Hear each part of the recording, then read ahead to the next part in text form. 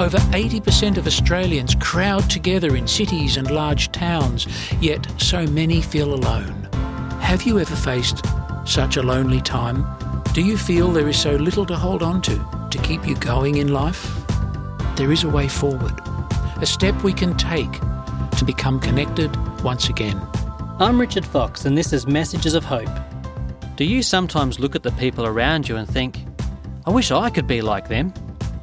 Well, Facebook is a great way to connect. It also has the knack of making everyone else's lives seem more exciting than your own. It can cause us to focus on what we don't do and don't have, and that can make us feel lonely, even if we're surrounded by people who love us. Today, John Henderson talks about loneliness and that its cure lies outside ourselves. Earlier this year, daredevil circus performer Nik Wallenda crossed the Grand Canyon on a tightrope. He traversed it more than 450 metres above the ground in just under 23 seconds. And he covered 426 metres along a single steel cable, wearing no safety harness. Live cameras were trained on him, and they ran on a 10-second delay just in case he fell, and video could be instantly cut off.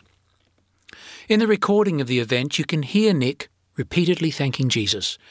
And when he was interviewed later, he said, "What I get from my Christian faith is that I know where I'm going when I die.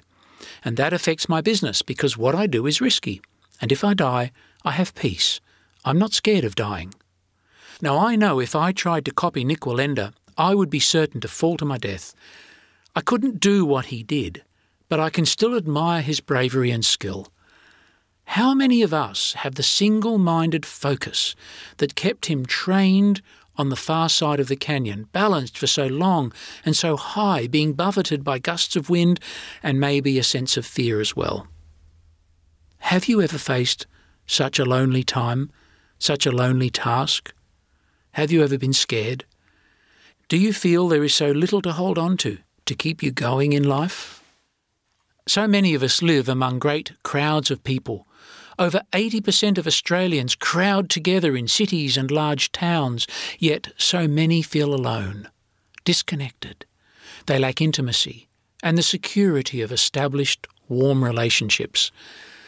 The more we shift towns, change jobs and chase our careers, often the less satisfied we are, the lonelier we become.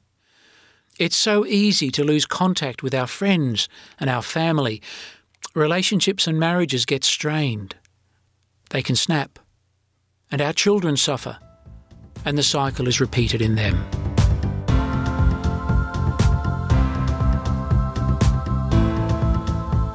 When I was a kid, my dad was in the army.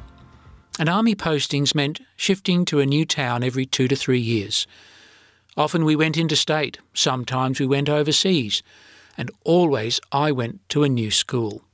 When I got to be a teenager, I was used to being the new kid, always the outsider.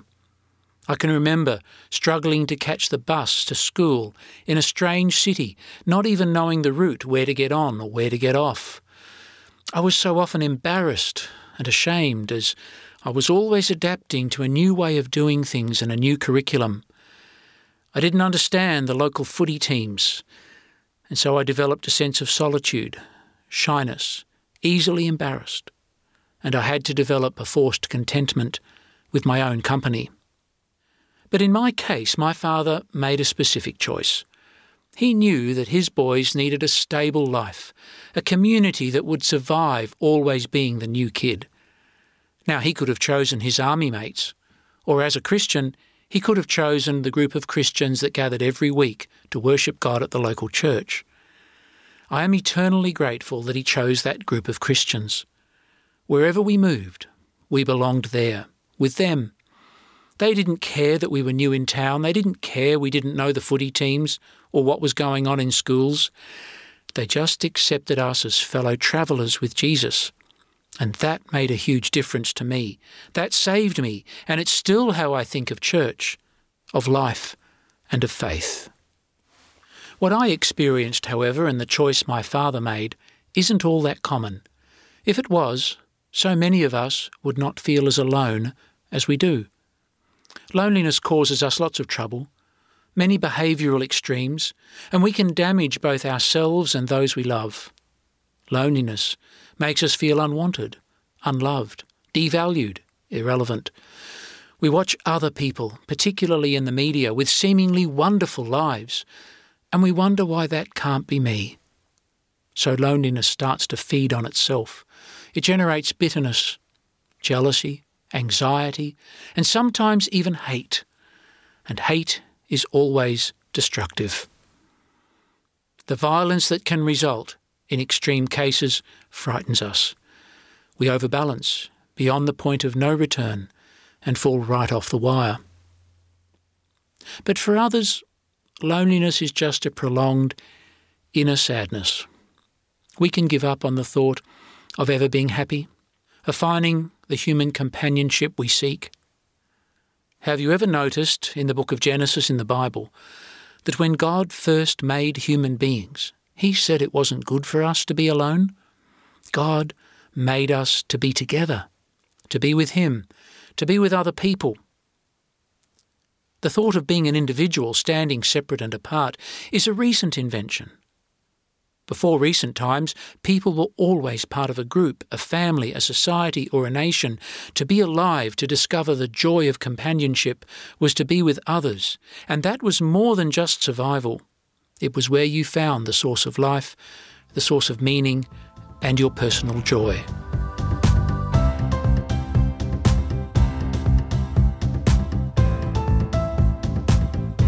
You're listening to Messages of Hope. Today, John Henderson is talking about loneliness, and that its cure comes from God, who designed us to be connected. Have you ever dared to think of God as your friend, someone you could be together with and get close to?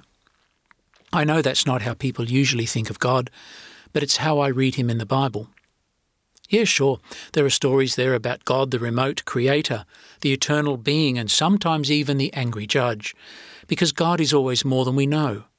But the main thing is that God wants us to be truly alive, with Him, close.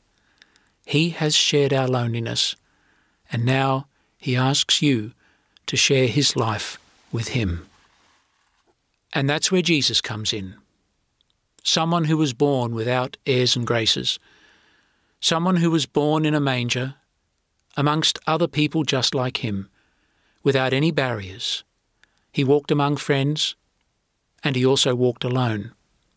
He came close to us so that we could get close to Him and know who God is. Psalm 145 promises us, He reaches into the void of empty lives and enriches and fills their hungry hearts. He is near enough to hear our every cry, to sense our every need. For centuries, human hearts have known the loneliness of what it is to be separated from God and from each other. Many people before us have known what we experience today. But there is a way forward, a step we can take to lead us away from the edge and the fear of falling.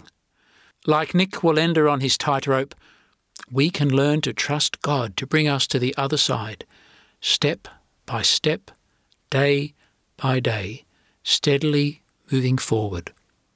He is there with us on the tightrope of life, and He is ready to catch us should we fall. Jesus can do this for us because He is one of us, born of a human mother and living a human life. He knows just what it's like. He knows how it is when friends let you down, people abandon you, and the world turns against you. He knows the temptations, the cries for help, and the feeling of being lost in the wilderness. He knows what it's like because He went right through it to the end. He stands in your place. He faces all your demons, and He doesn't let you go. He didn't wait for you to ask Him before He did this for you, and He won't force Himself on you now. All He asks is that you trust Him and let yourself get to know Him. Jesus' invitation to you always stands. He'll never withdraw it. If you want to pick up a Bible, you can check that out for yourself. He wants you not only to know Him, but to become part of a community gathered around Him, those who trust Him, There you will meet others who are on the same journey. You will find that you are not perhaps as alone as you once thought you were, and slowly but surely life can become connected and meaningful once again. Like Nik Wallenda on his tightrope, step by step, we know where we're going, we know how to get there, and we know who is going with us.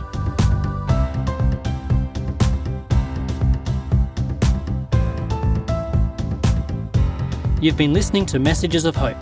For free PDFs, videos and podcasts about finding hope, even when you feel alone, go to messagesofhope.org.au. That's messagesofhope.org.au. Or for a free booklet, call 1800 353 350. That's 1800 353 350.